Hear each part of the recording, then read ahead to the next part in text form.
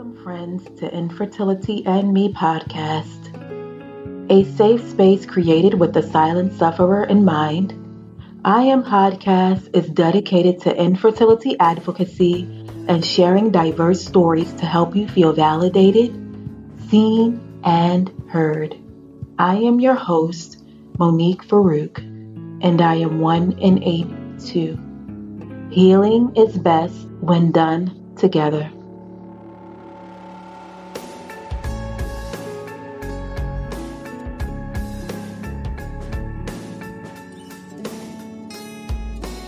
Hey friend, could you please do me the honor of leaving a 5-star rating and review in Apple iTunes?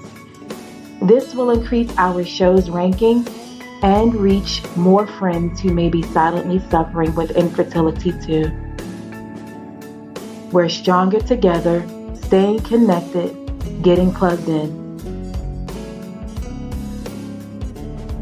Thank you, friends, so much for tuning in to Infertility and Me podcast. We're here with another episode from one of our public guests. Her name is Tiffany. She is a nurse, registered nurse, and she's going to share with us her story of endometriosis, stage 4 endometriosis, you guys. I know a lot of you out there have had the experience with having stage 4 endometriosis and have had surgeries and some of your reproductive organs removed and or partially removed. And so I know that this episode will help you if you are in the midst of infertility and maybe you haven't had surgery yet for your endometriosis or you're getting ready to go through it. And so I know that this episode will be comforting to you to know that you're not alone, you guys. You're truly not alone in this thing called infertility. And Tiffany also shares the mistreatment by doctors over the years, starting when she was a teenager and having these painful menses and not being diagnosed until she was in her 20s, already a nurse. And then she had surgery right after they got married. So thank you, friends, for being here. As you guys know, my baby Omar is home with me, and so you may hear him in the background from time to time during episodes. And so I apologize in advance if it's too distracting. You can't make it through the episode, but I am a work from home mom, and this is mom life, you guys. So I appreciate you for being here. As always, you can connect with me on Instagram at Infertility and Me Podcast. You can also visit the website to share your story publicly in the tab Get in Touch. And also you can share anonymously on the podcast if you would like to record with me about your story. And that is also on the website to fill out the form and connect with me and record for an episode. And I will have that information in the show details. Anything that is talked about during the show, you guys, whether it's the guest social media handles and or ways to connect with me, is in the show notes. And so you want to pay attention to that so that you can connect with myself or the guest of the day or products and services that I recommend. And you can also send in letters to me, you guys, at infertilityandme@outlook.com. If you just want to say, hey, I will read it on the show. If you just want to send in a letter about your story and you'd like me to read it on the show. Again, I thank you guys so much for being here at Infertility and Me podcast. You didn't have to hit that play button, but you did, and I so appreciate you. And we've now reached well over 20,000 downloads on the podcast, and I'm just so excited that it is being a place of comfort to you guys, obviously, and I appreciate you and hope to be able to stick around for the long haul and continue to bring you stories of brothers and sisters who are in the midst and the thick of trying to conceive. And I just thank you guys, and I love you. And please, if you can, rate and review this podcast on Apple iTunes or whatever platform that you're listening from. It helps to reach more infertility warriors, brothers and sisters on the platform. And it also lets people know that this is a place to be for all things infertility and finding support and community. Thank you guys so very, very much. I can't say it enough. All right, guys, we're back with our girl Tiffany. She is going to share with us her story of infertility. She is still actually in the thick of things. Tiffany, girl, thank you so much for coming on the podcast and being a voice to other sufferers out there and to Black and brown women. Thank you for having me. Hello. It was my absolute pleasure. So, Tiffany, how did you and hubby meet? It's so crazy. So, his brother and I actually went to high school together. And so one night I was at work on an overnight, and he put up a post on Facebook like, "Hey, if you're up, hit my inbox. I'm working on some music. I want some input." So I was up. I hit his inbox. I listened to the music. I'm like, "Okay, yeah, that was nice. That was dope." I'm like, "Did you do this?" He's like, "Yeah, I play around with music a little bit here and there." And I knew that he was a comedian.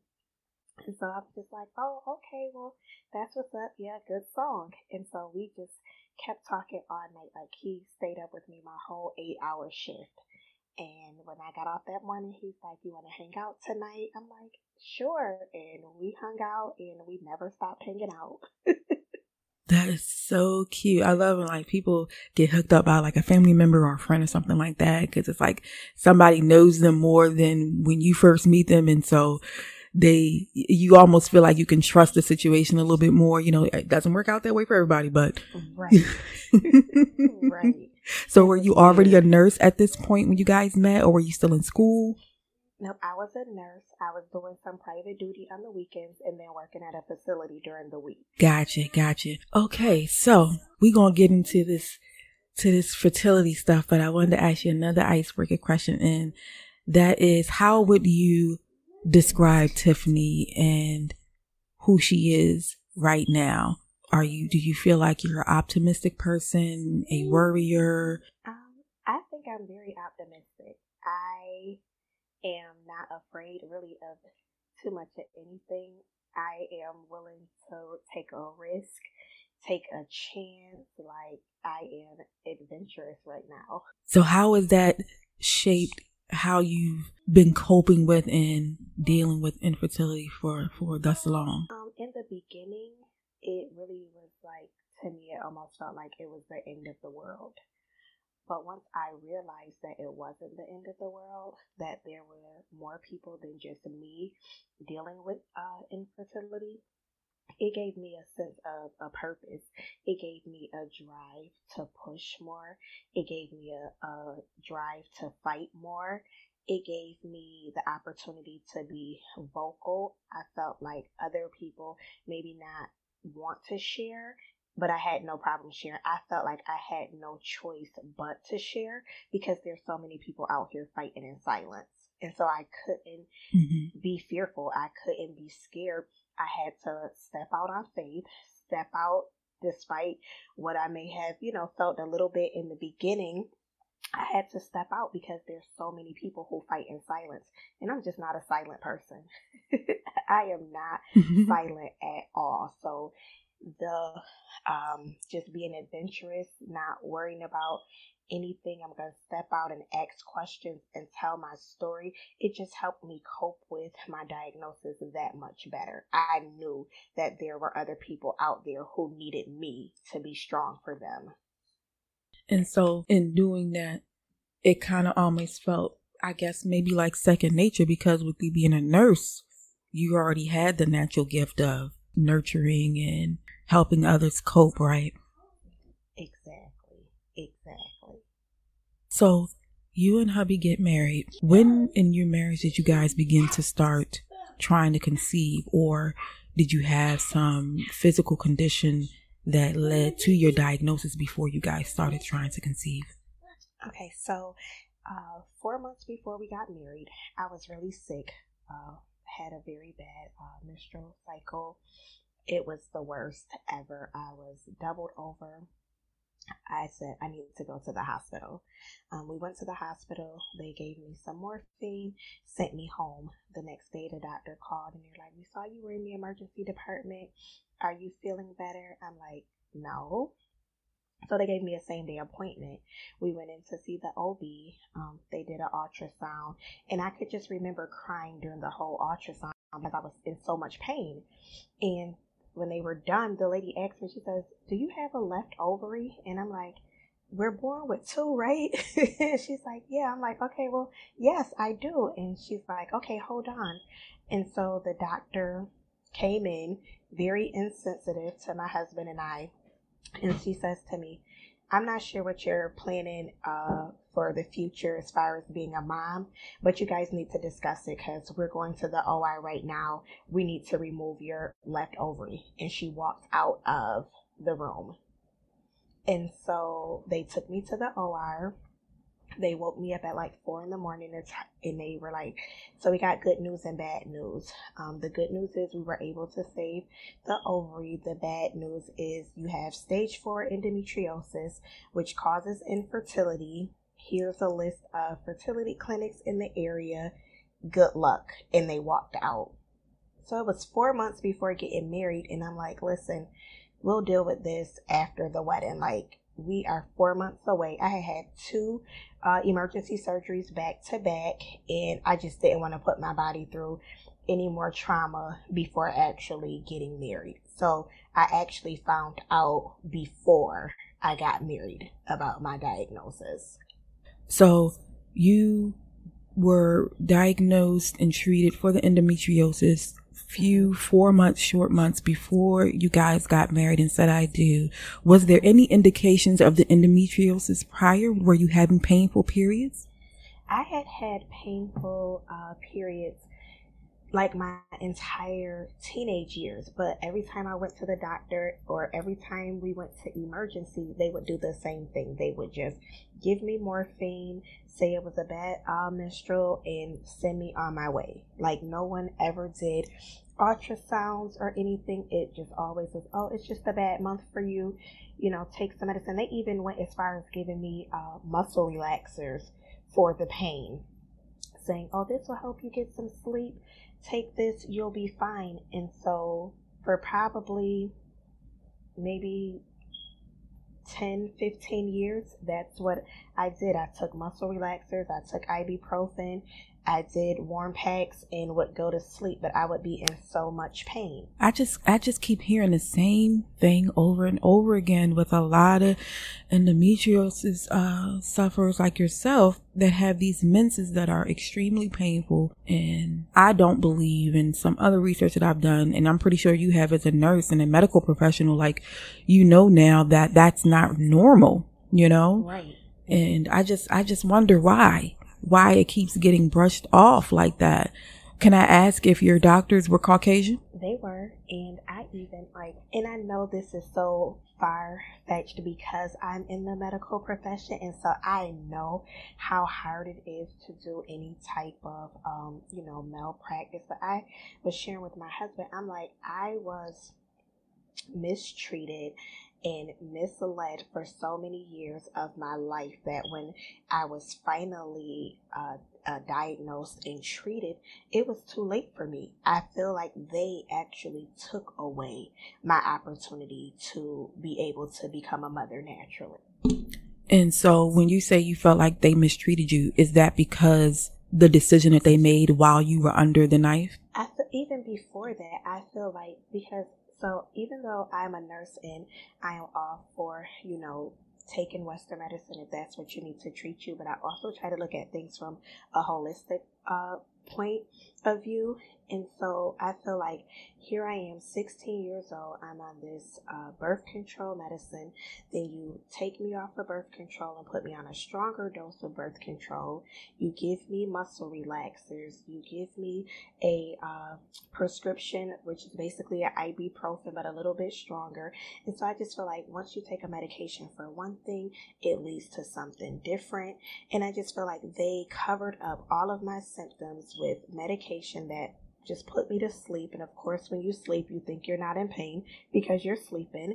And so I just feel like they failed me all the way around, from the age 16 all the way up into going into surgery, thinking that I'm going to get one ovary and one tube removed, to wake up to both of my fallopian tubes being removed. And so remind us again why they decided to take both. They said that once they got inside, that the endometriosis was so bad that my tubes could not be saved. There was scar tissue entangled around both fallopian tubes, and there was just no way that they could save them. Wow.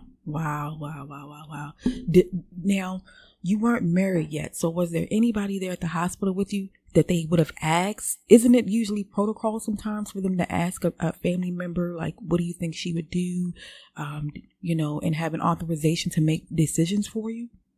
Okay, so by the time I had the surgery to get the fallopian tube and the ovary removed, I was married. So this was in 2019. So I had been married for 2 years. I just celebrated my 2-year anniversary. Surgery was literally the day after our anniversary. And so they did ask my husband, and because he is, he's a man, and so he's like, well, is it going to save her life? It's going to keep her around? If yes, then do what you have to do. And so, that's what they did. But I woke up in a complete, next time, wake me up. Ask me what I want. I felt so defeated, and it's so crazy because one of the nurses that works in the recovery, she said, you had the whole recovery room crying. She said, I don't know, the anesthesia wore off really early. She's like, as soon as they brought you out into recovery, you sat up on the bed and was like, I don't have both of my fallopian tubes. You took both of my tubes. And she's like, the crazy thing is, you were sleeping. There's no way you would have known. I'm like, listen, I'm a woman. I know my body. I don't physically know what was going on, but my mind was working, and I knew that I left out of that operating room with something completely different than what was supposed to go on. And she's like, I was boohoo crying, and the whole recovery room was crying. And I'm like, find my husband, find my parents. Somebody has to tell me something. And as soon as I saw my husband's face, I already knew the answer. And I broke down. Holy crap. Goodness gracious. That just gave me chills. Oh my God. Wow. It was so horrible. It was so sad. I just felt like I had no say-so whatsoever in what was going to go on with my body. Wow. Ooh, and that's only been 2 years then, so. Yes, that's it. And so do you ever have times where you find yourself right back in that moment mentally and emotionally? Yes, more times than I really want to, because for the most part, I can be a strong person. I can, handle things head on. I always say, listen, I have some strength that I do not know where it came from. But then some days I am just sitting and I'm in a daze, and I'm like, wow, somebody actually took something away from me, something that I cannot get back. Have the what if moments, what if IVF does not work for me? What if IVF just doesn't agree with my body? What if my body rejects the eggs going back in? I will not naturally become a mother. And so I get angry sometimes, I get sad sometimes, but then it pushes me to be an advocate even the more for others. That's And what strikes me as powerful is that you say, I woke up with no fallopian tubes, even though you knew going into surgery that there was a possibility that they would take one, right? Right. Yep. Yeah. But just the next level of devastation being that when you woke up, both of them being gone. And it almost feels like it's almost like you don't anticipate having a part of your body removed to be so devastating.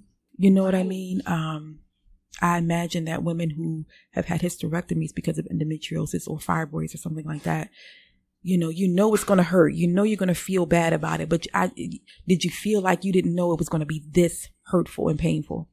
Yeah. So I think the thing that hurt the most, and these may not even be the right words, I felt like the deceit hurt me so much more, because I had a pre-op appointment the day before literally the day before. We did an ultrasound.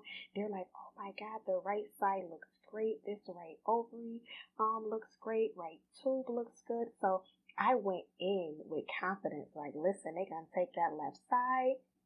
I'm going to come out, heal up a little bit, and then we'll be able to try naturally, or at least try IUI, because we have one tube and one ovary left. Like, the right side looks great. And so when I woke up and they're like, oh, that right side was horrible, I'm like, okay, well, what changed from yesterday to today? Because I'm not understanding. Make it make sense, because it's not right now. Mm-hmm. Mm-hmm. And so yeah, go ahead. I'm sorry, dear. No, you're fine. I think that is what hurts the most, because I went in, I had geared myself up. I had a pep talk with myself, like, listen, okay, so now you're at like a 50% chance. You have the one tube. It's not as great as it would be if you had both tubes, but it's okay. You have one, you can still do this. So to wake up and not have any, that was a whole different type of pain. This is just so, oh my gosh, it's, what can I say? I can't say nothing to make you or anybody else really feel better. When we have to have body parts taken away from us because of these conditions and ailments that attack our body. And when you were saying earlier about the devastation of it and having those moments and times where you feel like you healed and then you feel like you have taken 3 steps back one day, so how are you, how was it going back to work, caring for others, knowing that you needed to be mothered and cared for? It was actually kind of easy for me to go back to work, because at this point I was doing kind of just private duty. So I worked alone. Okay. And, okay. I worked with a little 5-year-old. And so it gave me time to not be in a place where like people were asking you questions. Because, people want to ask you those weird questions and you're just like, I don't want to deal with this today. So it was kind of easy for me, because I would come in, get report from the one nurse that was there, and kind of go on about my day. It wasn't until I would go to like maybe church or out and about and you see somebody you went to high school with, and then they're like, girl, we almost 40, you ain't having babies yet. Or, someone at church would be like, oh, girl, you're married, you need to give that man some kids. And it would be like a gut punch. Like, listen, if you must know, this is why.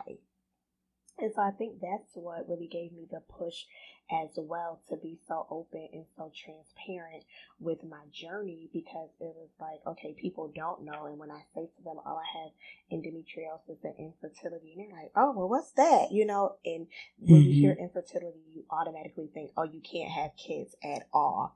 And, that's not the case. So it was kind of comforting for me to be able to educate someone else on, okay, yep, I may not be able to have children naturally, but I can do X, Y, and Z to get, children. So that kind of helped, but it definitely was those awkward times where I just wanted to be like, bro, just stop talking to me. I don't want to discuss this. I don't want to share it, but I did, to give myself some peace and to give myself, not to be going crazy because someone's asking me why I'm not pregnant yet. Yeah, it kind of feels intrusive too, because even if you didn't have infertility, and I know before I got diagnosed, I would be like, why are these people asking me this question? Like, can I just live? Right. What if we didn't want kids, Right. What if we didn't want kids? Just because everybody has children, or it seemingly seems like everybody around you has children, doesn't mean that I want to. And I think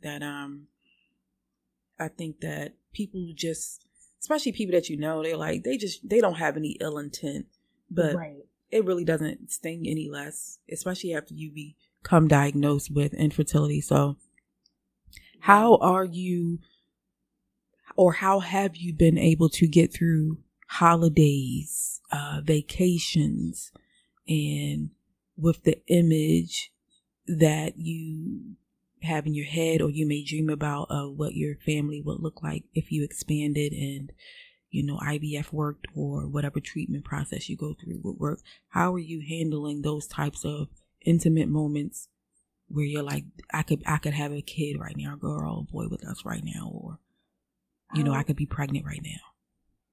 Usually I am good. So like I said, so we're 2 years in. The first year I was kind of okay because we had talked about doing a round of IVF, and, you know, so I was okay. And then we decided to wait a little while.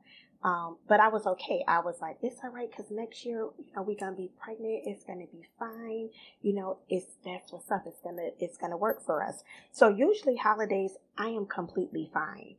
This past holiday was completely rough for me. My husband had a stroke right after Thanksgiving.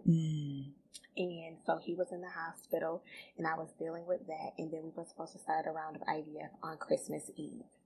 And we went to the doctor, and some of my blood work was off, and my body just wasn't in a predicament to start the cycle. And so they called me later on Christmas Eve. We were supposed to start injections, and I'm all excited. I got my meds out, and I'm taking my little pictures, like our little family in the box, you know, we're ready. And they were like, you cannot start tonight. We are gonna hold off. We're going to give your body some time to heal. We're going to put you on a different medication. Let's look again in February. So Christmas, I was in complete in distress. I didn't want to talk to anybody. I didn't want to get on Facebook because I didn't want to see the cute little matching pajama pictures with the families. I didn't want to go to my family's house because they all knew, like they knew that, oh, Christmas Eve, they were going to start, you know, the injections. They're going to pull her eggs January the 3rd. Like, we're ready. And they were all ready and excited. And I was just like, we're not going anywhere. We're going to stay home. And we gotta look at each other. And I actually slept the holiday away. Wow. And you said that the doctors wanted your body to heal. What were they wanting you to heal from before I had some more scarring, and so they went in to scrape some more of the tissue off, and my body had a reaction to the biopsy of the scar tissue. Was it an ERA they did on you? Was it an ERA, the endometrium receptivity test? Yes. Okay. So they wanted me to just take a break. They're like, you've already had some trauma, and because the endometriosis is, you know, surrounded by your uterus, let's just wait. You know, it's no rush. And I'm looking to them like, it's no rush to you because you do this every day. But to someone like me who has never been a mother, my hopes are completely high. My anxiety is high. This is like the end of the world part 2 for me, you know? Yeah. And that's interesting. You said it's like, it's no rush to you, Doc. Right. Because, you know, I always think about like when they say things like that, and you would know, and you would think that because they deal with infertility all the time, that they would be like, they'd be more empathetic in some of the things that they say. But I think sometimes they just forget in the moment, you know, how much you're going through emotionally at any given time, you know. And when they say things like that, I think here's the thing. My doctor, I know for specifically, she has a couple of kids, and, you know, she never had any issues with infertility. And she was really good about not making comments like that and stuff. But for the doctors who do, it's like, okay, but have you gone through what I'm doing right now? Right. And sensitive sometimes. They forget. Yeah. They forget, I think, sometimes, just being in the midst of it and dealing with whatever they have going on in themselves. And so after your husband is recovering, you guys are like trying to get through the holidays. He's still recovering, right, from his stroke and everything. Like, you know, January 1st comes around. So how did you pick yourself back up? And I know that you are a Christian woman, and you have, your faith is deeply instilled into Christ. And so outside of the religious aspect of your healing, what were the ways in which you were able to come out of that sinking sand feeling? So I am huge with like journaling. And so I would just write. I was a creative writing major when I was in high school. I took some writing classes in college. And so I write. I write my feelings. And for the most part, when I'm done writing, I'm like, oh, okay, I'm good. Let's go. I have my Facebook group, The Grace of Hannah Infertility Support, and the ladies in there just give me so much courage to just keep going. I can get in and share things with them, and even if they don't write back on the wall or in the group, I'm getting inboxes saying like, listen, I was feeling that today. I'm not as open with you, about my journey, but I appreciate you. I thank you. And so that helps me heal, because I know that I am the voice for someone else. Yeah. You have your Grace of Hannah group on Facebook, which is how we connected, yes. Probably almost a year ago now. I can't believe that went by so fast. Holy crap. And right. So you got, you log on to Facebook for the first time after you like, look, girl, you got to get it together. The new year is here. It's almost February. I imagine you're thinking about your upcoming appointment with your IVF treatment. And so tell me how it felt like logging into Facebook for the first time in the new year and just reading the messages from the ladies in your group and all of the encouragement that, they're thanking you for all of the encouragement that you give them, but they don't know how much you needed it, right? Right. And that is really what and why I do this. Because, like I said, I am an open book when it comes to this fertility journey, because I know what it feels like to, one, fight in silence, because when I first was diagnosed, we kept it a secret. Only our close friends and family knew. And I didn't want to open it up to the world. But then when I did, it was like every other person I met either dealt with endometriosis and infertility or had a family member who had dealt with it. Even down to I was going to job interviews and I'm explaining to them like, listen, I have fertility issues. I have to see my fertility specialist at least once a week for a little while. And the lady who's doing my interview was like, oh my God, I just came back. I had my baby from IVF. Let me show you a picture. It was almost like it was a sign that I was doing the right thing, that I wasn't alone. And so I needed to let others know that they weren't alone. And on those days where I felt like I wanted to give up and I felt like, woe is me, and I would log on and see someone who is like, somebody that I kind of, look up to and think has it all together. And they're like, hey, listen, just wanted to reach out to you. I'm going through an issue myself, but thank you for encouraging me. And I'm looking like, oh, you've entrusted me, with your secret and you're thanking me. And I appreciate you because you're encouraging me to keep going. And it lets me know that the same exact thing that I'm feeling, somebody else is feeling. And so now we have like a virtual connection. And a lot of these people, some of them I know from my hometown, and then some of them I have never met a day in my life. But they're like, oh, I feel like I'm so close to you. I feel like you're like a sister to me. We're on this walk together. And I'm like, yes, I got you. And you got me. Even if you don't realize it, you are encouraging me and you're making me feel good. And you're making me feel that I'm doing all of this for all of the right reasons. It's not about me. It's really about helping someone else to know, listen, I'm going to help heal you.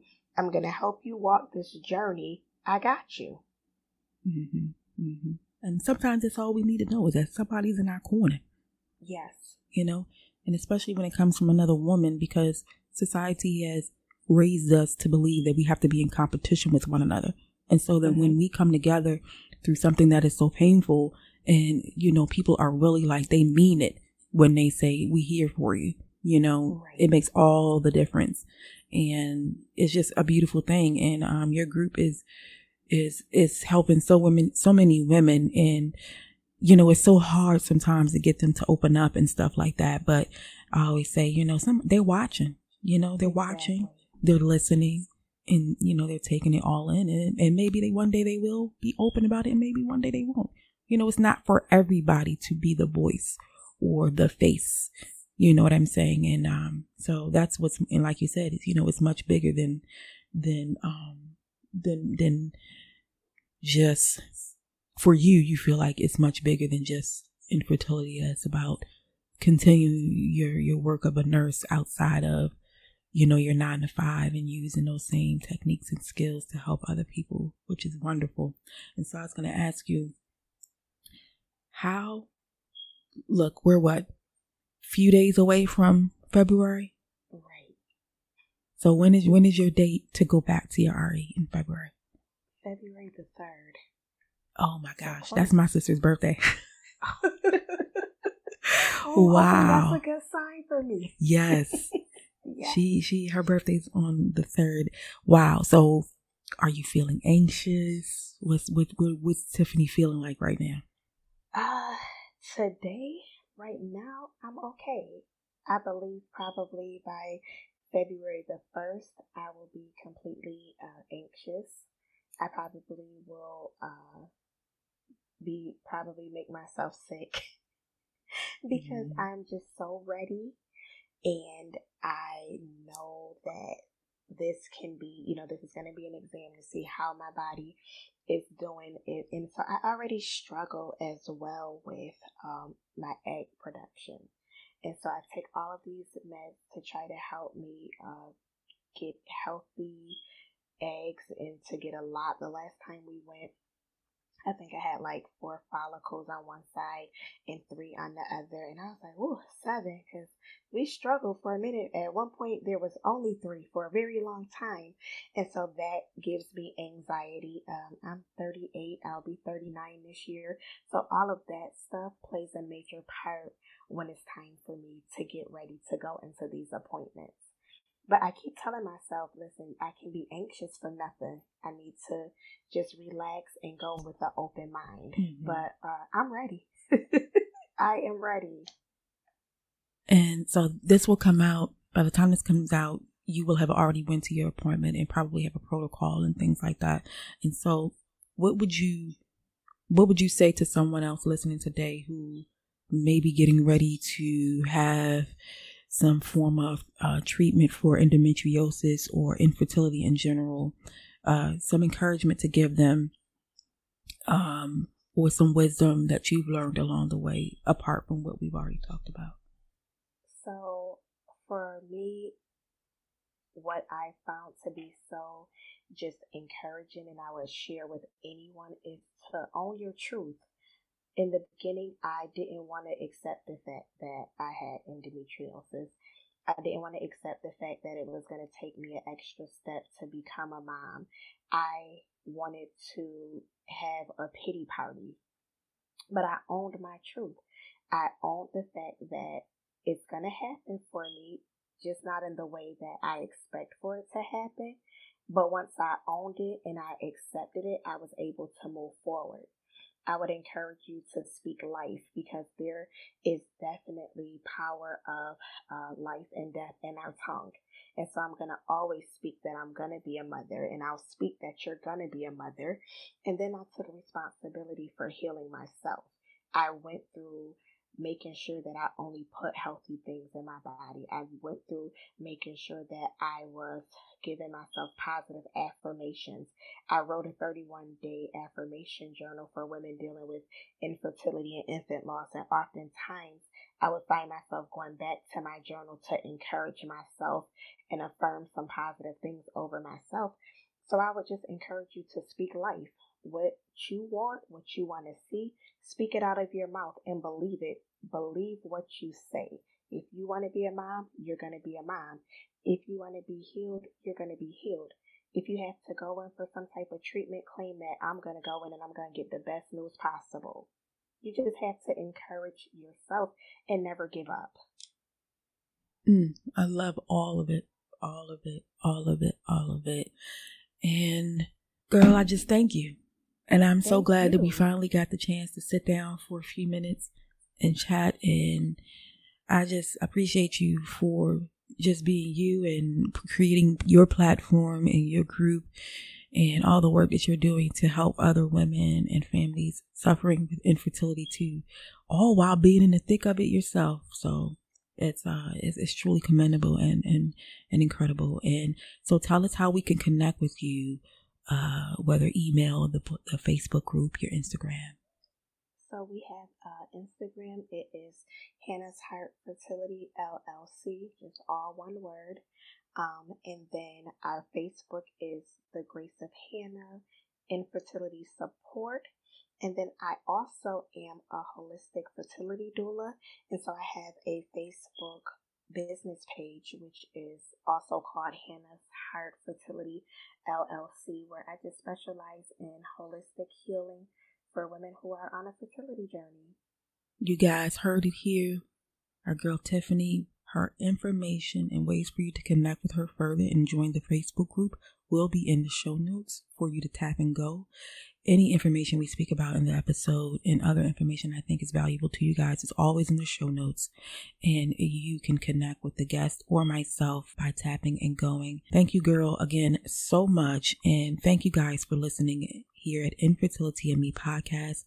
Peace and blessings. If you enjoyed today's episode, friend, take a screenshot and let me know on Instagram and tag Infertility and Me Podcast. You can also reach me at infertilityandmepodcast.com with your questions, comments, and feedback.